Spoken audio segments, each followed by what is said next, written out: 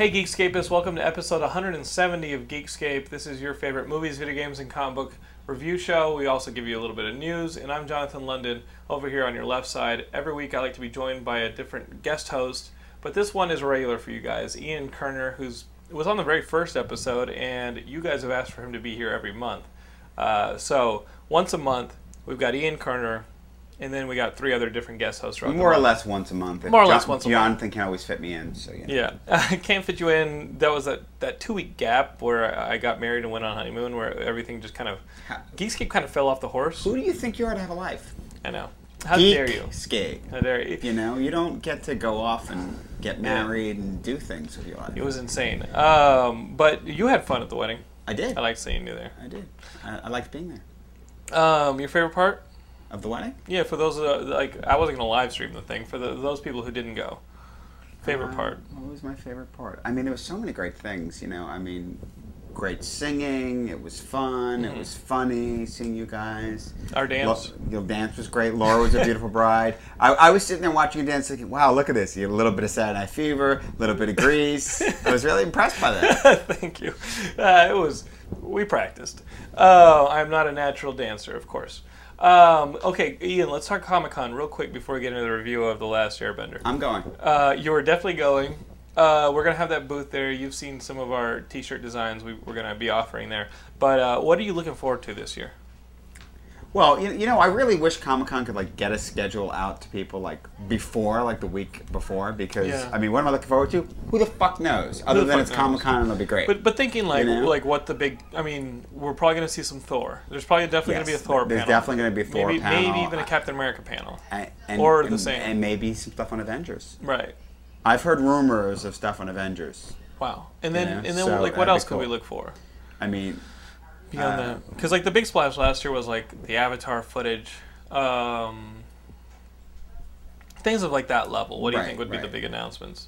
Big announcements, or big a trailer. Footage? I would love to see Thor footage. That's kind of what we're all looking for. Right. We'll definitely get Thor footage because the movie's completely shot. We'll probably get some Captain America footage by then because they're shooting that now. Right. As I said, I hear rumors I've heard is we might get something big on Avengers. What about the competing Marvel? And it's funny to say competing Marvel projects, but something like Spider-Man reboot. Now that they've cast Andrew Garfield, what about something like X-Men First Class? X-Men First Class, and even if it's just a panel with Mark Webb, we've seen that before. They might drag him down because it is a good way to get buzz going. Right. God knows X-Men First Class is gonna fucking need it. Listen, the casting's good, but I'm still worried about how fast they're trying to make that movie happen. Yeah. Dude, I mean, what's her name? The girl that cast as Emma Frost? Oh, I always loved her though. From what? What's her name? I just think she's a hot piece of ass. No, I saw her in. I saw her in. She's Out of My League. Oh, okay, I didn't see that. And I think she's great. Yeah, good actress. Good actress. We'll see how she does snooty, unattainable. Right. And then we'll see how much Emma Frost is actually part of that movie. Right. Because if it's the 5, the cast beast, if it's the 5 core X-Men, then we'll see. That's a big if. Yeah, because, that's a huge if. I mean, listen. If they do it right is what I might as well have said. Excuse me, back up. Yeah. So, is it a prequel to the other ones, or is this a complete reboot? Because if it's the 5 core X-Men, then it doesn't work with the continuity of the third film. And you can't just shoehorn Logan in there to sell toys. I mean, really, what I would love to see... Well, you shouldn't, but no, you shouldn't. They might. What I would really love to see, and I know I'm completely pretending that this property is somewhere else, is I would love to see those first 4 core X-Men, or five X-Men with a hint of the bigger universe. When you said 4, who were you? I was thinking of the guy who turns into flame, and then the dude made a rock, and the stretchy guy, and the girl who turns invisible. Right. No, seeing those first 5 X-Men. So what is that from Planetary? No, Fantastic Four is also at Fox, and they're also talking. I got you. But I'd just love to see it handled nicely with an Emma Frost and a bit of a bigger universe. You know what I mean? Maybe hint at Charles Xavier's kid, or hint at Mara McTaggart, but not go too far beyond those 5 first characters. And they're just not going to do it. No. You just know they're not going to do it. Frankly, I mean, if you even look at the mythology established in the films, First Class, they'd probably include Storm in it. Right. Right. You know, I mean, it's definitely Beast, it's definitely Cyclops, definitely Marvel Girl. Right. You know, and again, that mythology, no Iceman. Yeah, no Iceman. Iceman younger, and then they didn't get to Angel until later. Right. So I mean, we'll see. But then again, hopefully Comic-Con gives us a little bit of a hint. Yeah. Yeah. All I know is what I'm in control of, which is T-shirts, and I think we're going to have a limited print at the booth, and then we're going to be giving stuff away, and it'll be fun. It'll be fun. Some of our friends are going to be there. We're going to have a couple signings there. We're going to be on a panel. One weird thing about booking signings in the panel that we've recognized in the last couple weeks. There's a panel that Thursday night at 7, and we're doing it with Comics and Comics. And the whole thing is we're trying to get more comic book professionals on the show. Okay. A lot of them, like Ed Brubaker, are not going to Comic-Con. Really? Yeah, and it's almost like the comics community, the writers and artists, are kind of being like, you know what, that's kind of Hollywood's convention now, and we're totally ignored there, even though it's Comic-Con. So if I can't get any FaceTime with my fans, if I can't... I didn't realize that's happening. I know I've heard talk about people being upset with if my projects are getting snowballed by these giant Hollywood, Twilight initiatives that Hollywood has, like, it actually is too expensive for me to go to Comic-Con because I'm not going to get anything out of it because I can't get any headlines out of it. So I know Ed Brubaker's not going to be there, and a couple of the other creators that we've reached out to try and be part of like Geekscape or Comics on Comics they're just not going to be there at all. That's upsetting, but it's happened. I've watched the convention change. Yeah, this will be my 14th. That's insane. And yeah, I'm sure when you first went, it was mainly. Oh yeah. Yeah. So. That being said, we're going to give you guys still all that coverage. We're not going to boycott Comic-Con just yet. Well, look, the reality is that, Geekscape is not only about comics. Right, so. right. We brought you guys E3, and we got tons of movies, too. Speaking of movies, we got to do this. I did stand-up Friday night, and I opened with, hey, how's everybody doing? Because it's just like an easy, hey, we're all having fun, and I go, great, so I guess I'm the only person who paid for The Last Airbender today. And everybody started laughing, and I was like, if you ask me why I went to see this movie, it's the same reason you have to show up in person to identify a body of a loved one. They tell you it's dead, you've heard that the loved one was mangled in the wreck, but you still need to show up to identify the body. And those were kind of my sentiments going to Last Airbender. I felt the same way. Yeah, you hear all the horror stories, but you have to see it for yourself to know what's exactly what the damage really is. To someone who loves the series. Right. We're huge fans. I'm such a fan, as you know, that last week I rewatched the whole series. Yeah. Because, granted, I'm insane, but, it had been a while. That's how I described I got a DVD. I was on the phone with Ian, and he goes, I'm so pumped about... he's like, I'm so looking forward to this movie, even though I know I shouldn't be. Then I started rewatching the whole thing. Yesterday I started, I'm already through Water, which is the first season. Right. Oh, I started Thursday night. I was done Sunday morning, and I worked on Friday. There you have it, folks. Ian Kerner. You wonder why one man can host once a month? There you have it. Well, the dedication. But yeah, and the show is so good, and I remember. Is it your favorite animated show? Because I described it on Friday night as my favorite animated show. I don't normally think in superlatives. It may be. It's just so great, across the board. It's almost such a wonderful show. Yeah. And that's I don't want to jump into the review, but the scary thing is that the animated show emotes so well and it feels so real, and the movie's cartoonish. Mm-hmm. Yeah, what's strange is that you watch the show and the characters are three-dimensional in the animated film. The animated series, because they're funny. They care about each other. They character take moments. development. They. Remember when it opens and they're playing? Yeah. Even after they discover Aang, they go and they and they chase those lion seals or whatever they are. Right. And you're watching them as kids. We're thinking you want to see, I was like, oh, I want to see him do the air ball and it's spinning around it because it's this playful thing. Of course they don't do anything like that. No, it's Shyamalan would never do anything that made the movie fun. M. Night Shyamalan, going into this, and I have not been a fan of his films since the first one. I didn't like Unbreakable. You guys know I don't like that movie. It's just I actually love Unbreakable. It has the same problem. It's the same problem with this movie. It's this. There's a shroud. This unjustified pregnancy of emotion, which, with Unbreakable, I just couldn't justify myself watching a 45-year-old man who was too dumb to realize he'd never hurt himself. and the whole time, that logic leap, I couldn't make it because it didn't move at a speed where I was watching action and story happen. If Unbreakable had had a pace of a superhero movie where you're not questioning the kind of logic, you're it's just unfolding following so slowly that it's giving you way too much time to think. It's giving me way too much time to think, and all I could think of was, yeah, I'd leave you too. All you do is sulk. And the problem is that you have this franchise in The Last Airbender where it's fun and it's colorful and it's three-dimensional, and you really only add the dimension of the sulking, like, pregnant sand in the vagina. Well, right. Well, there is a backdrop in Last Airbender, which is what makes it great for, I should say, Avatar: The Last Airbender, the series, makes it great for adults as well as kids. That there's this ongoing, very important, very big deal, dour storyline of the Fire Nation has practically conquered the world. And the spirituality is all, the spirituality is all treated seriously. Yeah, no, I mean, people's beliefs are treated seriously. There's a lot that's serious in it, but Shyamalan distills it down to just that. Right. I was excited when I first saw the trailer, thinking, "Wow, the visuals were right." I mean, you see the Fire Nation ships and they're firing, the catapults on fire and all that. I was like, "Wow, they realized this." Noah Ringer looked like Aang. Yeah, I thought he was great. Everything looked good, and then you start seeing the trailers where you start to see some of the issues that people have with it, where you see the white cast playing what you think should have been Inuit from seeing the trailers, or from seeing the show. From seeing the show, and the other thing was that, I went in, and again, as we said, it was panned so universally, but I was like, of course I have to go.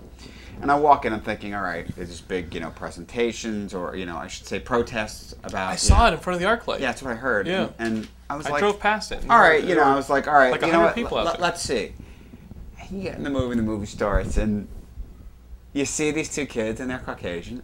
Okay, I'm trying to go along with it, because... Before that, when you see the titles, like the titles were kind of done cool with the silhouette of the martial artist who's doing a different thing. And they do it very similar to the show, so that's kind of cool.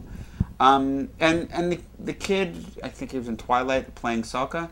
He was playing Sokka, not Sokka. Yeah, I was going to get to that. We'll get to that. Okay, but I was like, he does the goofy Sokka things a bit, Katara, she's earnest, she's pretty, I get why they cast her. Then you get into the village and everyone's Inuit. I'm like, wait a minute. All right, if you wanted to say, all right, it's not going to be a fully Asian world, okay, I'm going to try to go along with this. But there's not even consistency. But the entire village is Inuit except the characters that are talking. And the grandma. I'm saying the characters that are talking. Yeah. Them and their grandma are not Inuit. Everyone else is Inuit. What the fuck? Yeah. And then you move on to other villages and things, same shit. And remember how they're either Indian of the Fire Nation or they're Asian of some sort. And the things that he put, the little details and the little beats that he pulled out of the adaptation hurt. Like the first time that you see that she's waterbending and Sokka's completely oblivious to it, and he gets wet and he doesn't understand. Well, Like now he knows that she's waterbending, and he's super serious. What they tried to do is, and it's all just dialogue for. I mean, it's all just explaining everything away. Right. There's a lot of exposition, and he tries to give the Sokka is this great comic relief. In the show, Sokka is. Yes. In the film, Sokka.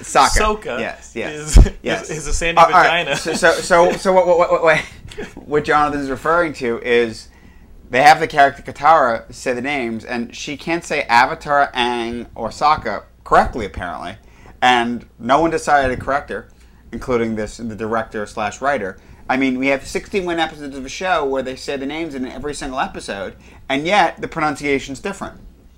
It's not like it's the written word and this is open to interpretation. We don't know because we only know it from the book. Yeah, it's established. This is fully established. I mean, she says Ang. This is not a pronunciation thing. The name is Aang. Right. Okay. Everything. I mean, literally, like cutting to the quick. Everything in this movie is mistreated. Yeah. Well, I thought Appa looked great, but he wasn't treated right. Well, he wasn't in it enough. I mean, he's barely in it. you don't understand that he and Momo are integral parts of the group. And you said you heard it because I didn't think he ever named Momo. I think you said there was they never said Momo. Okay. Momo might as well have been decoration. Okay. Someone else told me that they thought he said it in the temple. Air temple? In the Northern Water Tribe. I didn't hear it. No. I was convinced. I walked out of the movie saying he never even named Momo. And again, like the problems with the past. With all of his movies is that lack of urgency, especially in that water temple scene at the end. The Northern Water Temple, here comes the Fire Nation. Even after the Fire Nation arrive, no one's running. Right. No one's manning the parapets. Well, you see people manning the parapets, and then you see the Fire Nation already in the city. Right. Well, you're jumping ahead to the point that, visually, you have all these moves that, and if someone in the series has the ability to bend, then, through certain katas, they can create these, mastery of the elements. And, we get to the scene in the Earth Nation. They're in a village. And I swear I thought I was watching Cop Rock. I know it's a dated reference. Cop Rock was a series in the 80s. It didn't last very long. And Stephen Bochco was an Uber producer. That's who it was, Okay. Did this show where he decided, he was already a big fan of NYPD Blue, and he does this other show, it's a cop show, and they're just going to break out into song and dance in the middle of the show. It's widely regarded as the worst thing ever made. And here, you have this movie, and you get to this place where they're in the village. They're in the village, and they're going to square off. You have Fire Nation soldiers and Aang. And Aang's like, oh, stop right there. Don't come any closer. And then he goes through like 12 moves, and they just stand there and watch him. And then a rock moves, And it's like, and I swear to God, it's not as bad later when he's got greater mastery of things, and it's like a big sweeping war move. But when only a small thing happens, it's like I thought instead of CGI, it may as well have been a string with the rock, because it's like, oh, this little thing moved. Yeah. After he did, and I'm standing going like, well, I know. Why don't we just do 7 or 8 moves before anything happens? And I'll just stand here and wait. Well, all of the fight scenes, all the action sequences look like they were sleptwalked through. Right. Like everything was paced so deliberately. The show is exciting, and it's like, okay. I literally almost fell asleep a few times in several of the action scenes. Yeah, super slow. The characters aren't interacting with each other. They're all individual, and you just see things unfolding very slowly. Mm-hmm. Even though the biggest gripe with the movie is that they condense the story so much, it's just it is a prime example of someone adapting a material and just picking the wrong spots. I agree. Across the board. He combined 2 great episodes from the series, the Northern Air Temple and the Blue Spirit. And I kind of understood he did it so that he can create an organic way of Aang getting captured. And, they brought in that, that Zuko actually, disguised himself to rescue him. And all that was more or less fine. Well, you never really understand his intentions. Well, no, they said it. They didn't explain it as well as they might have, but they did that scene that was an added scene about if, Zuko's going to keep his disgrace if he gets ahead. You're right. You would have expected in a movie with so much exposition, they would have done more exposition to really hammer it home, this is why he did it.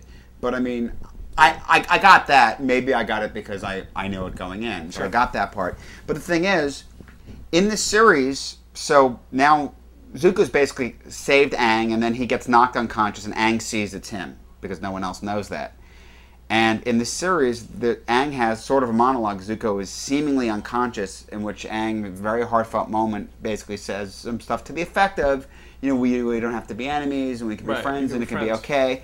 And in the series, it's actually, you don't roll your eyes. I mean, you get a sense of, okay, inevitably there's a kid that's a main character who's the bad guy. And, and of course you're going to wonder. In the Northern Air Temple when he kidnaps him a second time and says that stuff. Yeah. I mean, it's a big part of season 1, a big part of this movie, and and you're wondering, is this kid going to get redeemed or not? Of course, in that sense. All right, let's say it because a lot of the critics are saying it. The series has in its roots, it's derivative of a lot of things. There's a lot of Star Wars in it, and frankly, Zuko is very much the Darth Vader character in the way that Lucas ultimately made us realize when you don't see it in the original trilogy that the whole thing is about him. Right. It's the rise, fall, and redemption of Anakin Skywalker. There's definitely something to that in the Zuko character. In the show, in the movie becomes so truncated. It's so it's cut down the show so much that all you see is the original source. You don't really see the extra that's coming there. My point, I'm sorry because I did go off on a tangent, is that by cutting this particular scene, what you end up getting is, so Aang says this stuff to Zuko, and then Zuko opens his eyes and he blasts him with fire, and Aang takes off, he misses him, and Aang gets away. Right. That's the show.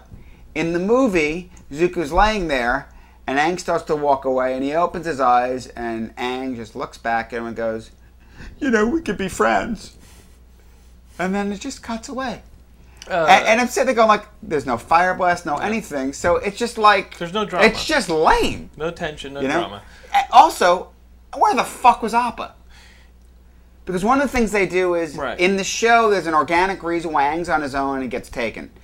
In the movie, they actually have Aang go off on his own with Appa, and then he gets taken, and somehow he's back with Appa later, and you don't know what the hell happened to Appa.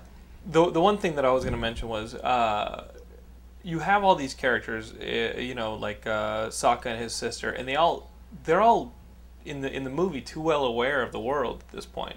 There's no discovery, and it's hard to be the voice of it's hard for the audience to play catch up with characters who already know so much. In the show, the one character who was very important to that process was Uncle. He was instead of Grandma, who you're never going to see again, who explains it. Uncle was the one. What about Grandma with the two? I believe, because the show's introduction is Katara's voiceover, saying, "I believe, you know, Aang, can save the world." So they have the Grandma actually say that with the same earnestness, with the same map. Yeah. So you've got Uncle, and Uncle doesn't do the job of explaining why the spirit world is so important. Uncle doesn't come across as the great learned, elder that he is. And we don't understand that the dragon in the spirit world is Roku's dragon. We don't understand. Well, worse than that, they actually set up a thing in this movie where and you don't understand that Appa, the importance of Appa, is that he's his spirit guide. It's incredible. Well, in the show. They actually make a point. Something that important. Well, they make the point in the show over the course of the show that the way that people that are benders have learned bending is there are animals that have bending abilities. So for the fire, it's the dragons. For the air nomads, it's the sky bison, which is what Appa is. In the movie, they say one of the special things about the Avatar is he can communicate with the spirits. And they say in the spirit world, there are creatures that don't even exist. So now they're actually eliminating the idea that there even are dragons running around. And in the show... You see dragons, you see the previous avatars. That's a big part of what the Avatar is he can commune with all of his past lives.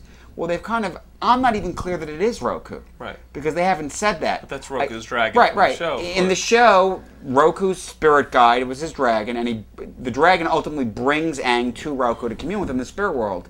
Here, you just see a dragon talking to him. At first, I hoped at least, all right, they were just going to combine it and say it's Roku's avatar, not to, do a pun, a double meaning of the term avatar, but, that it was an avatar of Roku. And they don't even explain that. What's even worse, as far as the way they treat the past lives, is they don't even go there. They just kind of inherently say, okay, the Avatar doesn't believe in violence. Now, this is a big point in the show, especially in the third season. Okay, that Aang, as basically a monk, doesn't believe in violence. So this is something he's going to struggle with in season 3 about how is he going to take care of the Fire Nation. Yeah. And here they're going, oh no, all avatars don't. They're just spiritual. And I thought this was really pushing this Buddhist idea, which is not what the Avatar is. There's a big point that previous avatars, because each avatar, it's a cycle. They go through each nation. The previous one was Roku. He was from the Fire Nation. And you go back that a couple with Kyoshi. Battle, yeah, and Kyoshi was from the Earth. Kyoshi warrior. Yeah. So and they cut the Kyoshi warriors out of this, which I'll get to in a second. But because you see footage having been shot. Right. I know. I heard the footage was shot, and that he felt that then they just disappear. So that didn't stop you from other major characters. Right. So he wants to come back to it later. Right. He intends to reintroduce him later. I hate to tell you, you're not coming back to it later. Well, actually, I know the movie made $55 million. No, apparently it's overperforming, is what Nikki Fink had said. Yeah. Kind of interesting. Guys, stop that in its track. I want an 80% drop next weekend. All right. Well, we took this bullet. I got to tell you, I got in for free because the person that was the ticket taker, or the person charging tickets to the AMC, goes, "Are you Jonathan Lennon?" No. I swear to you, Laura was there. No. I didn't pay. What? What? What? Laura, come here. We walked up to the AMC, and what happened at the window? Jonathan London? What? It pays to do Geekscape. And that pay doesn't go towards Avatar: The Last Airbender. You're telling me AMC theaters let Jonathan in for free?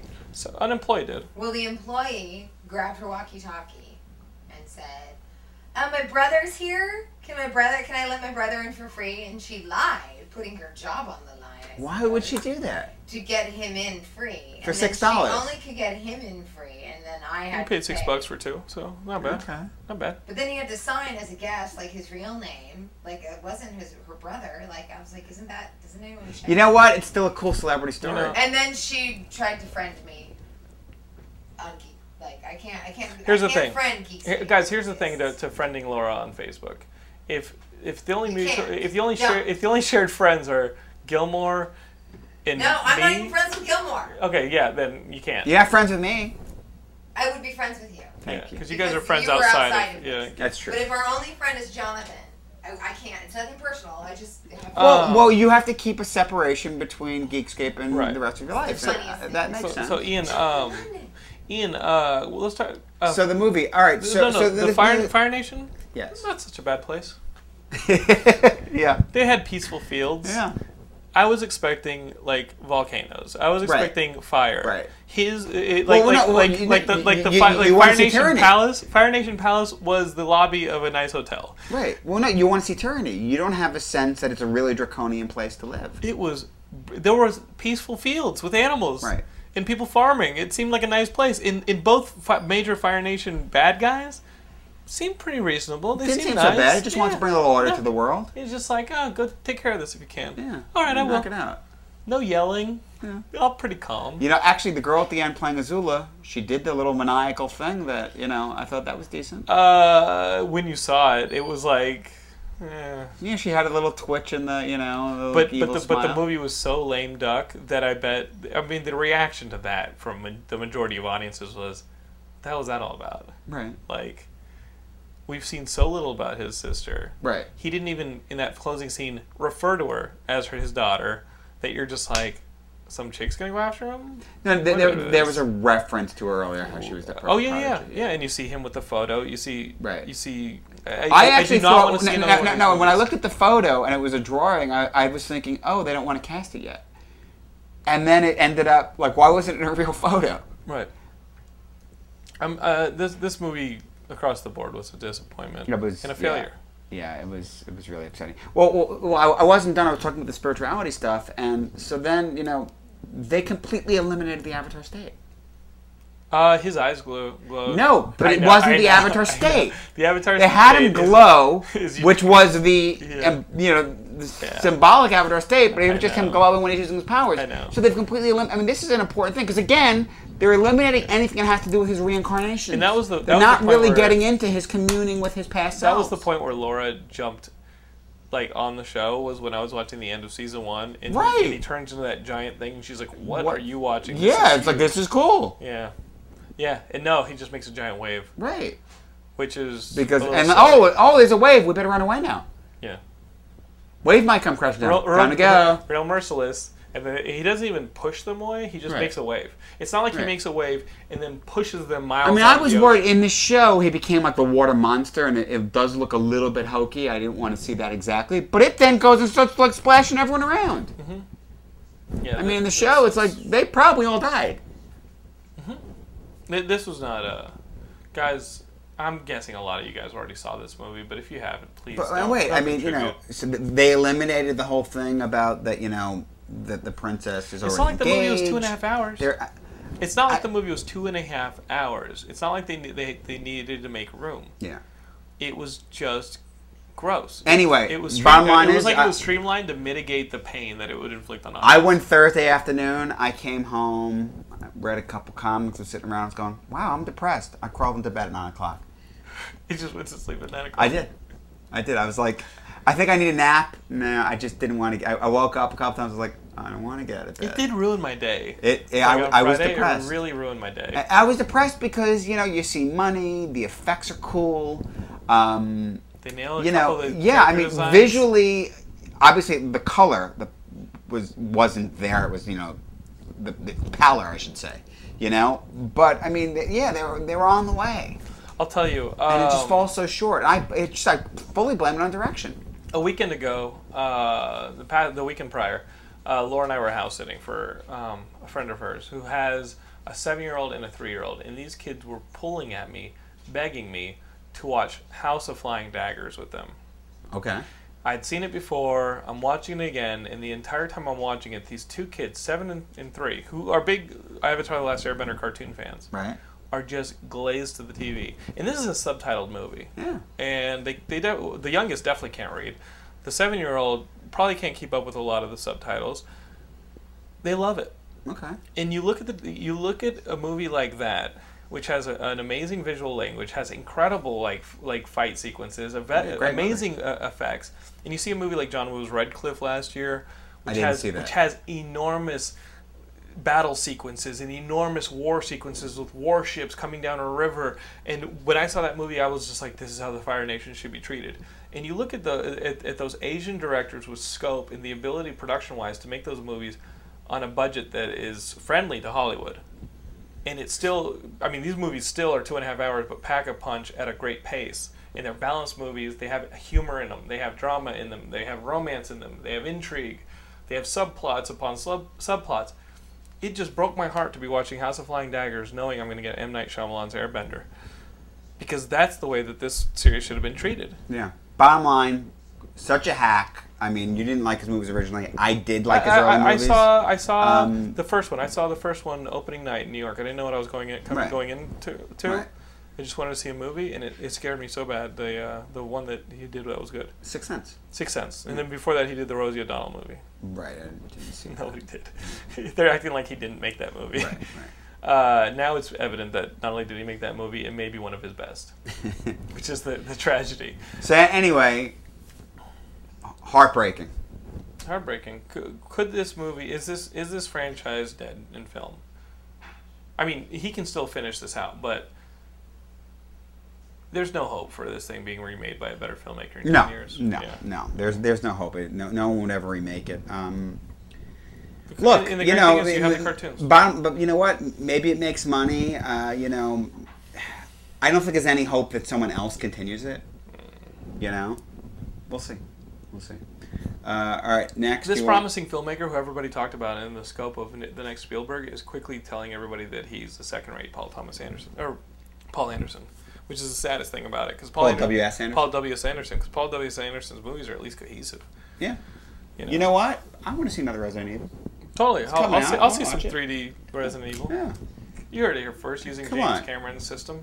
Right, yeah, the commercial that goes, using James Cameron's bottom line, like, Mila Jovovich and Ali Lauder jumping around killing, zombies and shit. Right. Fucking A! Guys, we need to know what Ian Kerner thinks of Andrew Garfield, the actor, being cast as Peter Parker. This is the British actor. I saw him in Imaginarium of Dr. Parnassus. I'm sure, I heard he's great in A Boy, which is like a British film. Yeah.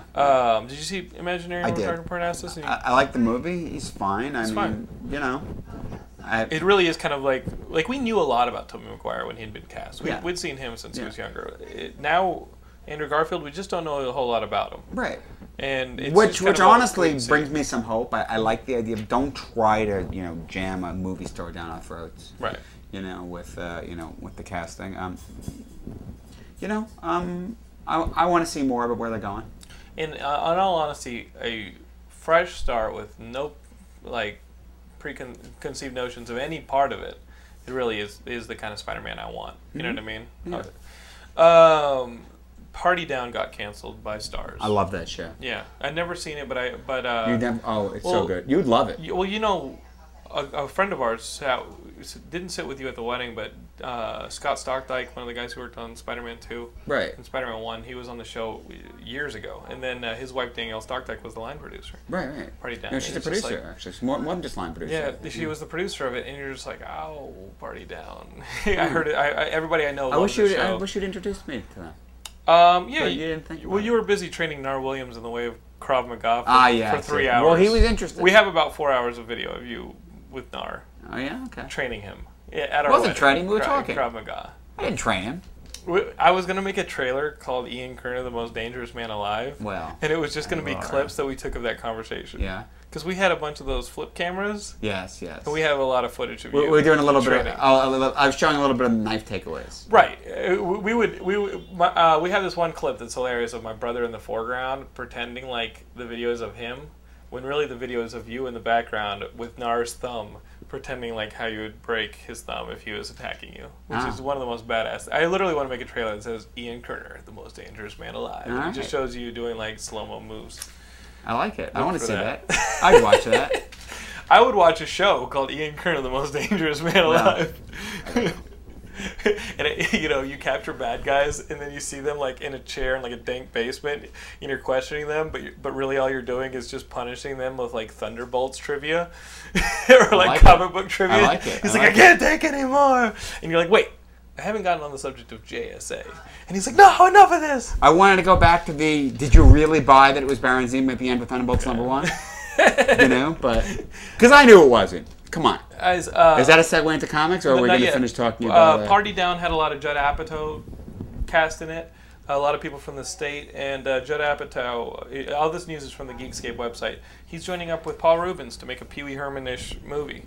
So Ish, or is it Pee Wee Herman? I don't know, but the news is on the Geekscape website. I think it's a Pee Wee Herman movie. That was my understanding. It's a new Pee Wee Herman. We're down with that. And then Matt Kelly just posted that there's a Free Enterprise 2 on the way. I'm not a fan of the Free Enterprise movie. I really liked it. It was annoying to me. But for me, but basically it's Geekscape. It's a bunch of geeks talking about geek stuff. Exactly. And this is Free Enterprise was basically.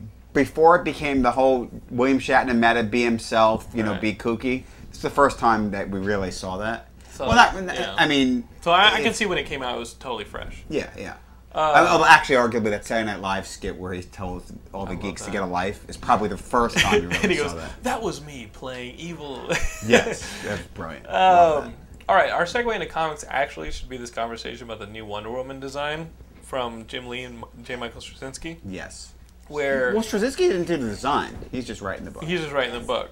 But looking at the design, it seems like she was hanging around JLA Watchtower and was like, or the satellite, and was like, oh, post Death of Superman, Superboy lost his jacket. I think I'll put it on. Well, look, and you said this to me before, and it seems like everyone's forgotten that when Artemis was Wonder Woman back in the 90s, that this is basically the Deodato outfit. I mean, again, running around in a jacket. What I like a lot of people have commented is, the whole stick people in a jacket thing. That's like the Avengers, the X-Men. Everyone had to wear a cool leather jacket in the 90s. Right. And and a utility belt. And Grant Morrison even kept that going. Right. Well, Grant Morrison brought it back into the whole. Let's just wear full leather. We'll make it black. It was the X-Men as Matrix. Right. But. And yay or nay on this design? Because really, you just take the jacket off and cut the pants, and it's the same Wonder Woman costume. Right. Look, the big point is the plot.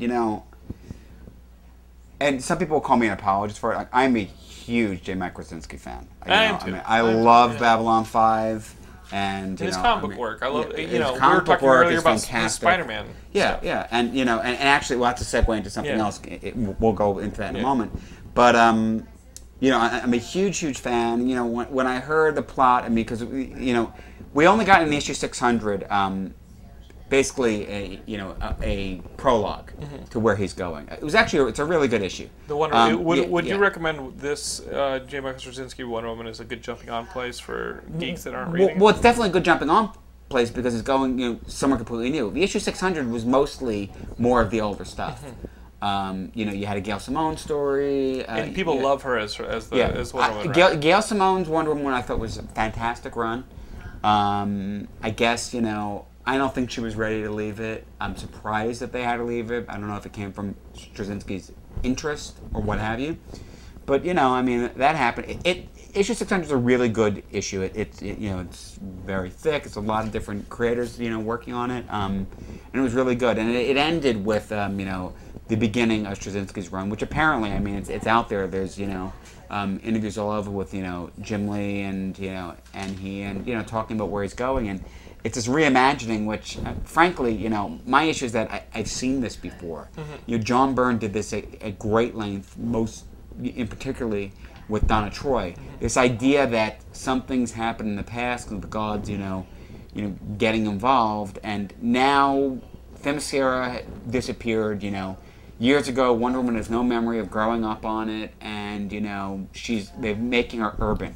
It's kind of like crossing her with what Black Canary became. Why is she still Greek? Yeah, it's she sort of knows. She's learning about her heritage. She doesn't even have her full power. She's just getting stronger as it's going on. I'm like, a lot of people are commenting about the costume change being reminiscent of what happened in the 60s with the mod outfit. What I haven't heard people saying yet, but most people refer to that time in Wonder Woman's history as really being, arguably sacrilegious, because it was more than a costume change. They took away her powers in the 60s, and she was just doing judo. So you have this ridiculously powerful woman who is now unempowered. It was like, this is true. She could date Ian Kerner, the most powerful man alive. I'm not, no. Maybe you have lost your powers, and now you're doing Krav Maga. And you don't remember because the gods interfered in my life. There you go. Yeah, I like it. This is part of Ian Kerner's. Coming on Geekscape is part of my apotheosis. Well, I would keep talking about it, but I'm afraid of unlocking your true powers. I see. So anyway, Gilmore's one of your rogues gallery. Right. He's Mr. Glass. He's Mr. Glass. You touch him and he gets hurt. He breaks, right. So speaking of Straczynski, Amazing Spider-Man Presents American Son issue number 2 came out this week. And this is a book that I didn't pick up because I read in the in the almost weekly Spider-Man book when they did the whole Harry Osborn, we're going to give you armor and we're going to juice you up and make you American Son when Norman Osborn was in charge. I liked that storyline. It was good. But watching your budget with these things, I start getting a little. I liked it, but it wasn't anything where I was like, oh, I want to read a limited series with Harry Osborn as American Son, which is what I thought this was. So I didn't pick up the first issue when it came out a couple weeks ago. And now you're telling me that it's something that's actually interesting, which goes back to a storyline that I really liked, which a lot of people didn't like. I liked it. I like creators taking risks. I will enjoy that. I will enjoy that over anything else. I do. And I loved J. Michael Straczynski's run on Spider-Man. But in doing so, he did this. Yes, the controversial thing he did is he kind of, if you go back to the issues, right before Gwen Stacy died at Norman's hand, she goes to Europe. She'd gone to Europe in the book. Actually, she went to Europe. It was about a year and a half before. Right. And so she's kind of mostly out of the book for a bit. And what they've now written in is around the time of Harry's problem with drugs, Straczynski wrote in this idea that he was really upset about it, and Gwen comforted him. And next thing you knew, he was fucking her. And that is Norman Osborn. Yes, Norman Osborn. And so he hid her in Europe. Well, no, she went to Europe and she had the babies. The babies, who were twins. Who then he took the babies, and because of the Goblin formula, they grew at an accelerated rate. And now they've come back in. The daughter looks just like Gwen, and the son is homicidal, of course. And they actually thought that Spider-Man was their father, and that it was his fault that their mother died, and they wanted to kill him. Well, anyway. And that was a Straczynski run. Yeah, that was in the Straczynski run. Yes. And I kind of was like, all right, it's goofy. People are really screaming bloody murder for making Gwen sleep with Norman Osborn. Yes. But whatever. Do something with these characters. I agree with you. It was interesting. It was dark. It actually, the moment of it was there's Gwen, and she's, the thought balloon is basically, here he is, and he's this, I have a boyfriend, but here's the powerful father of, my boyfriend's best friend, and in this moment he's vulnerable, so I'm going to spread my legs. Yeah. It's an interesting statement about, what Straczynski thinks of women, and look, the truth is, sometimes this is exactly why women will sleep with you. Because the powerful man who never shows, chink in his armor is suddenly being vulnerable and crying, and, women's hormones get all messed up by that. And sometimes all she comforts them, and that leads to sex. Sometimes all you get is free movie tickets. Sometimes that happens too. But anyway, so the son pops up in this book. It's all about his coming. Son, and you don't know where the sister is. Right, the twin sister, but the son shows up, and now he has the American Son armor. Well, at the end, it's like apparently he has the armor, but the big thing is it opens up with he shoots Harry, and it's a whole thing about he wants Norman's attention. You know, it's like, oh, Norman has not the son. It's not just all about, Harold Osborn. Right. Kind of And interesting. you don't know where the girl is. Right. I might pick that up. Yeah, That it's kind of sounds good. interesting. Who's taking care of that book? Whose book is that? I think Brian Reed wrote it. Okay. And who I like a lot. Yeah. The interesting thing, I think you guys on Geekscape have heard me talk before. Jonathan and I have talked a lot about the whole one more day, brand new day thing. Yes. What I've consistently And said is it time to call it a day? What's that? Is it time to call it a day? Well, here's the thing. It's the next storyline coming up after the Gauntlet in Amazing Spider-Man. It's been all this time. They're finally going to supposedly give us these answers. One moment in time. Dude, seriously. That's what it's called. I know. I'm going to be sick. It's called Omit. One moment in time. Yes, exactly. Clever. Yeah, it sounds like they're just going to retcon again. Well, or do something. Well, here's the thing that's been and interesting. they've upped the prices on Spider-Man. Spider-Man is now like a $3.99 book, and it's still coming out 3 times a month. Yeah, of course. So, but the thing is that for a while, how can you get rid of that? Well, wait.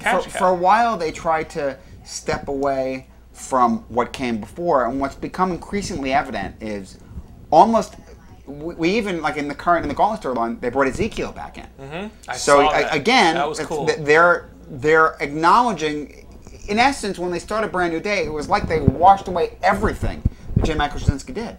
Right, and now they're coming. Now they're bringing it back a little. Yeah, they brought back the twins, and when I saw Ezekiel on that page, I was totally into it. I'm liking this Gauntlet storyline. Oh, Gauntlet's great. Yeah, Gauntlet's cool, and it's dark, and Spider-Man's getting his ass whipped back and forth, which is how we like him.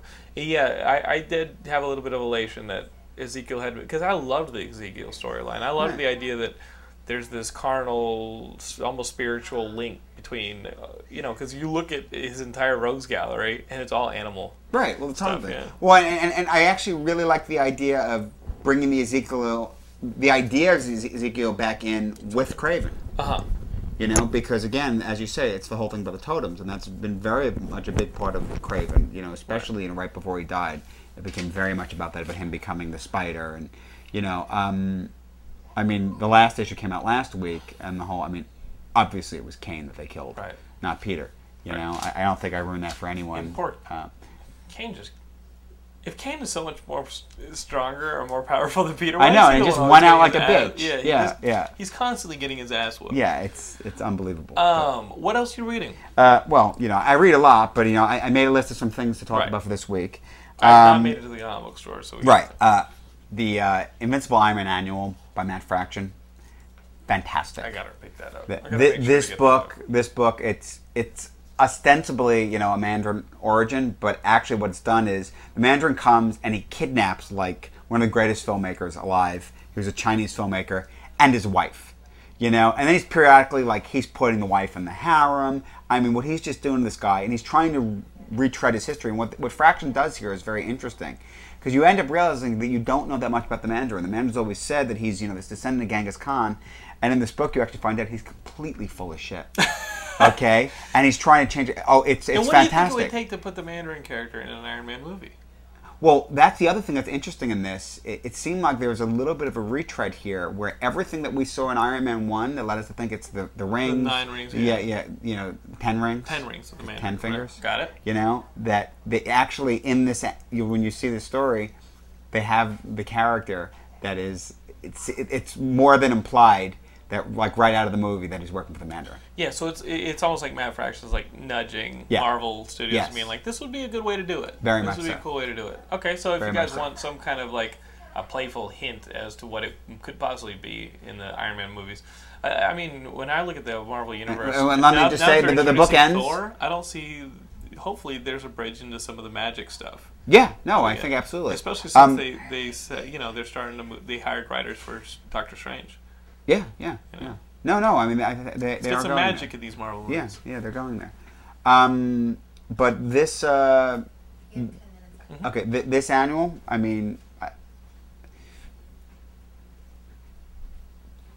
technically Iron Man's not in it.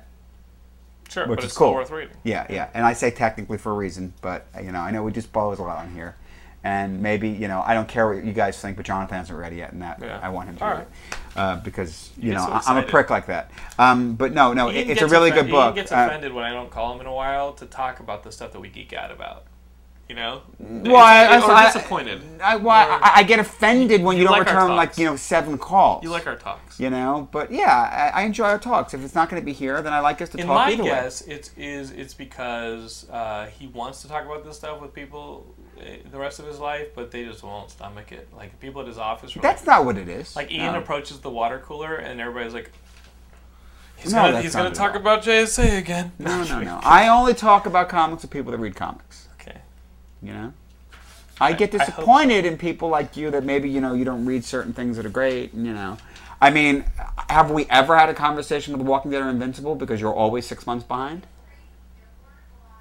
We'll talk about that. By the way, Invincible this week, fucking awesome. Can't talk to you about it. Can't talk to me about it. Fucking lame-ass motherfucker. So... Deadpool. The audience likes when you beat me up, I think, too. Yeah, well, it's easy enough. I think it's on the fence. So some of them feel bad for me, and some others are like, I No one feels bad I like for it when you. Jonathan gets No hit one in the feels face. bad for you. Come on. It's something worth talking about on the forums. Do you like Yes. it when Jonathan gets hit in the face with a pie? I can see why it has its benefits. Well, I think that when I go off on you, I always have a legitimate reason. Right. I don't do... Even if you're a bit intense. No, it's not like it's Gilmore. You're the most dangerous man in the world. That's not true. But it's not like it's Gilmore, and we pick on Gilmore because he's there and he's Gilmore. I don't pick on you for just being you. I pick on you for doing something I consider really stupid. And not in line with me. Right. Although it is hard to... Laura reads all the trades that I like. So it's hard to be like, oh, here are these 9 single issues. Okay, all right. All right, you've never said that before, and I guess I kind of appreciate she reads that. The Walking Dead trades before I do. Okay. It's insane. All right. So your point being that you have to buy it and trade anyway, so you may as well just buy it and trade, and you're not going to buy it both ways. Because she's not going to be comfortable all of her trades. She's not going to. All right. I give her like single issues of comics and she doesn't read them. The only single issue she read was Beasts of Burden. She read all 4 Beasts of Burden. That was it, which is a great book. It came out in hardback this week. Okay. That's legitimate. I wanted to say something on Deadpool. Every time I turn around, there's another Deadpool book. Oh, God, I'm sick of it. You don't like it. I like Deadpool as a character. I mean, fun character. They've changed him a bit. But it's like, then they end the book, they start another book. It's like they took Wolverine and Spider-Man in the annoying parts of both of them and shoved them together. It's a mouthy Wolverine. It's true. And it's like... It's true. I like the character, but, But it doesn't have the vulnerability or the reason of either character. Well, I have a mini rant on this one. Into it. Yeah, I mean, there was that, but then, they're doing one called Wade Wilson's War, and it actually started off really interesting. It's like he's before a Senate committee, and he's talking about stuff. And suddenly, the latest issue comes out, and they're talking about, like the Weapon X program, and now all of a sudden, Bullseye, Domino, and Silver Sable, who in the first issue was really kind of cool, they were on this kill squad together, and that I'm buying. But now we come to find out they actually all have a version of the Weapon X formula too. So now suddenly, 2 of those 3 characters never had powers before. Right. Now Bullseye's unerring accuracy is because of a Weapon X inoculation. And Silver Sable apparently has powers that she never had before. That's stupid. And Domino, who was a mutant, now her mutant powers, she's no longer a mutant. But they've come from the form. Yeah. I'm hoping that as this book goes on, we're going to say, actually, bullshit, they weren't really inoculated. Because right now, I'm a little bit upset. Because, we got Domino running around as one of the last mutants, in X-Force. But no, not really. No. Now, the only decent thing about that is there's the implication that that's why they're long-lived. Because you have Domino, going back to Domino's origins, she seemingly was a member of Cable's Wild Pack, like whatever, 30 years earlier, and she's still running around hot and looking like she's in her 20s, so, and she's not Mystique or Wolverine, right. So, but that kind of bothered me. Anyway, that was a little aside about Deadpool.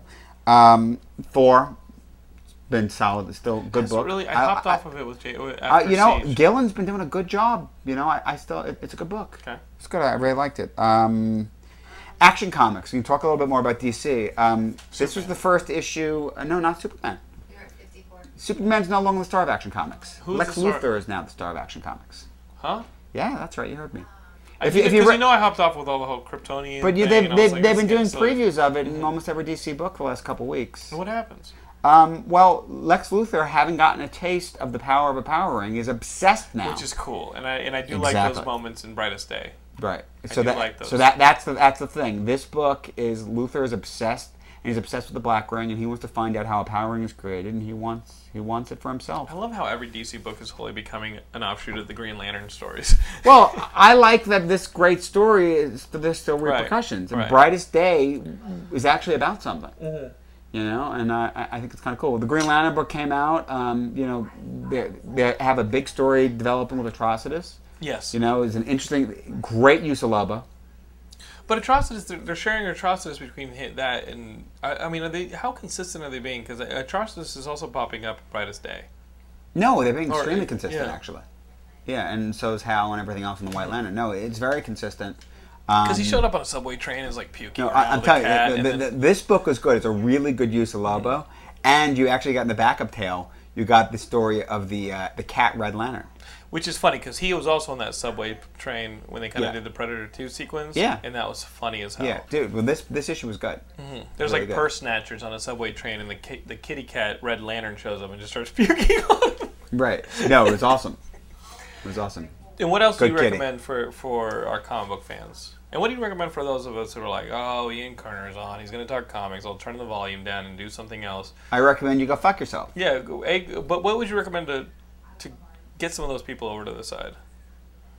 Dude, this is Geekscape, right? All right. That's kind of what I'm saying. I'm like, you know, because people are like, oh, we like video games, you don't do that enough. Oh, you guys definitely do movies enough. But the one that people sometimes complain about is the comics. And it's like, dude, this is there's a reason why some of the greatest movies and greatest video games are based on comic books. Mm-hmm. I mean, comic books, you know, dude, it's story wise. Now that you have the PS3, Arkham Asylum. Oh, fucking hell. A friend of mine had got it from me a while ago. What about this Web of Shadows? Spider-Man Web of Shadows, you play as 616 Spider-Man. You can also play as Spider-Man Noir. And there's 2 more universes that they were going to reveal. And at E3, they revealed that one of the... $20.99? $20.99. Okay. And then if you order early, you can... those of us that actually know who Miguel O'Hara is. You can play as Iron Spider. Oh, you can get that. You can just play in the costume. Right. Well, what else is that? But it kind of looks like Activision has. No, wait. Which Iron Spider? Right. Which one? Are we talking about the original Iron Spider from the '90s, or are we talking about Tony Stark? If Tony Stark's Iron Spider. Okay. But we're looking at this, and it's kind of like Activision saw the success of Arkham Asylum, because after Arkham Asylum came out, the head of Activision goes, like one of the guys in Activision goes, yeah, the Spider-Man games have been shit recently. And we got to fix that. And now it looks like they're trying to step up their game with the. Cool. I'll get it. I would love that. Okay. I was disappointed with Marvel Ultimate Alliance 2. Yeah. No. The first games I'm going. It's Arkham Asylum and Force Unleashed for me. Force Unleashed 2. What pisses me off about Force Unleashed 2 is when you see the trailer. Well, I'm starting with the first one. Well, what pisses me off about those games is it works concurrently with a lot of the Star Wars stories we know. Mm-hmm. And he's fighting like a giant mechanized spider weapon. I'm like, oh yeah, why didn't you use that against the Ewoks? Right. You know what I mean? Like it's hard for like the game designers to put these badass machines into a video game in a storyline that's supposed to happen during stories that we've already heard.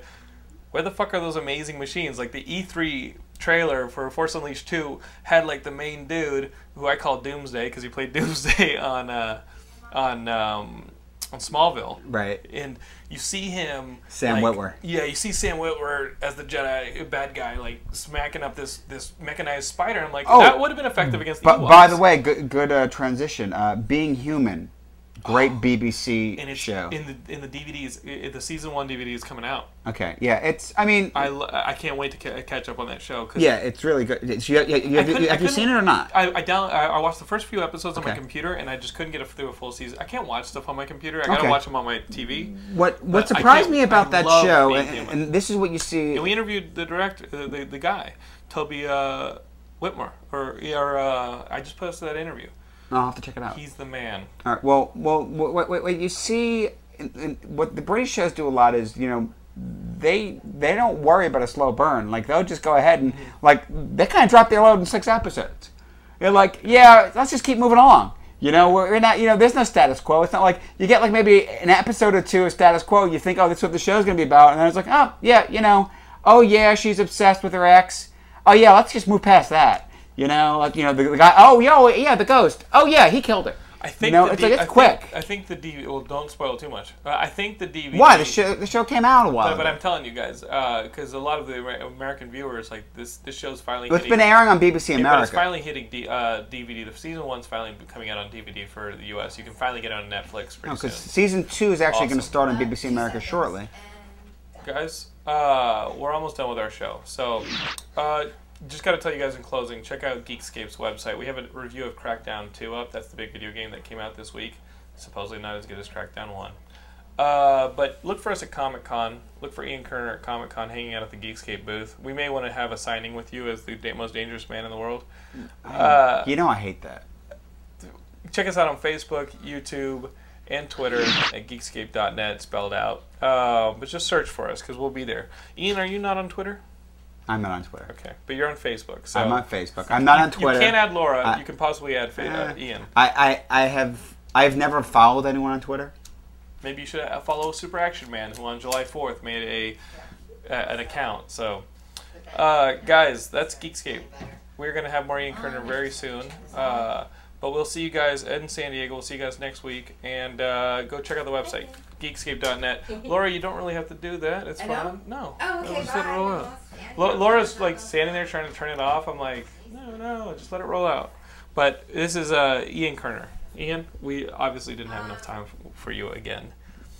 It's amazing how we have you on the show. We just never, ever have enough time for you. Well, we're talking. Next, the audience is going to be like, he's on once a month, and it's 2-hour episodes.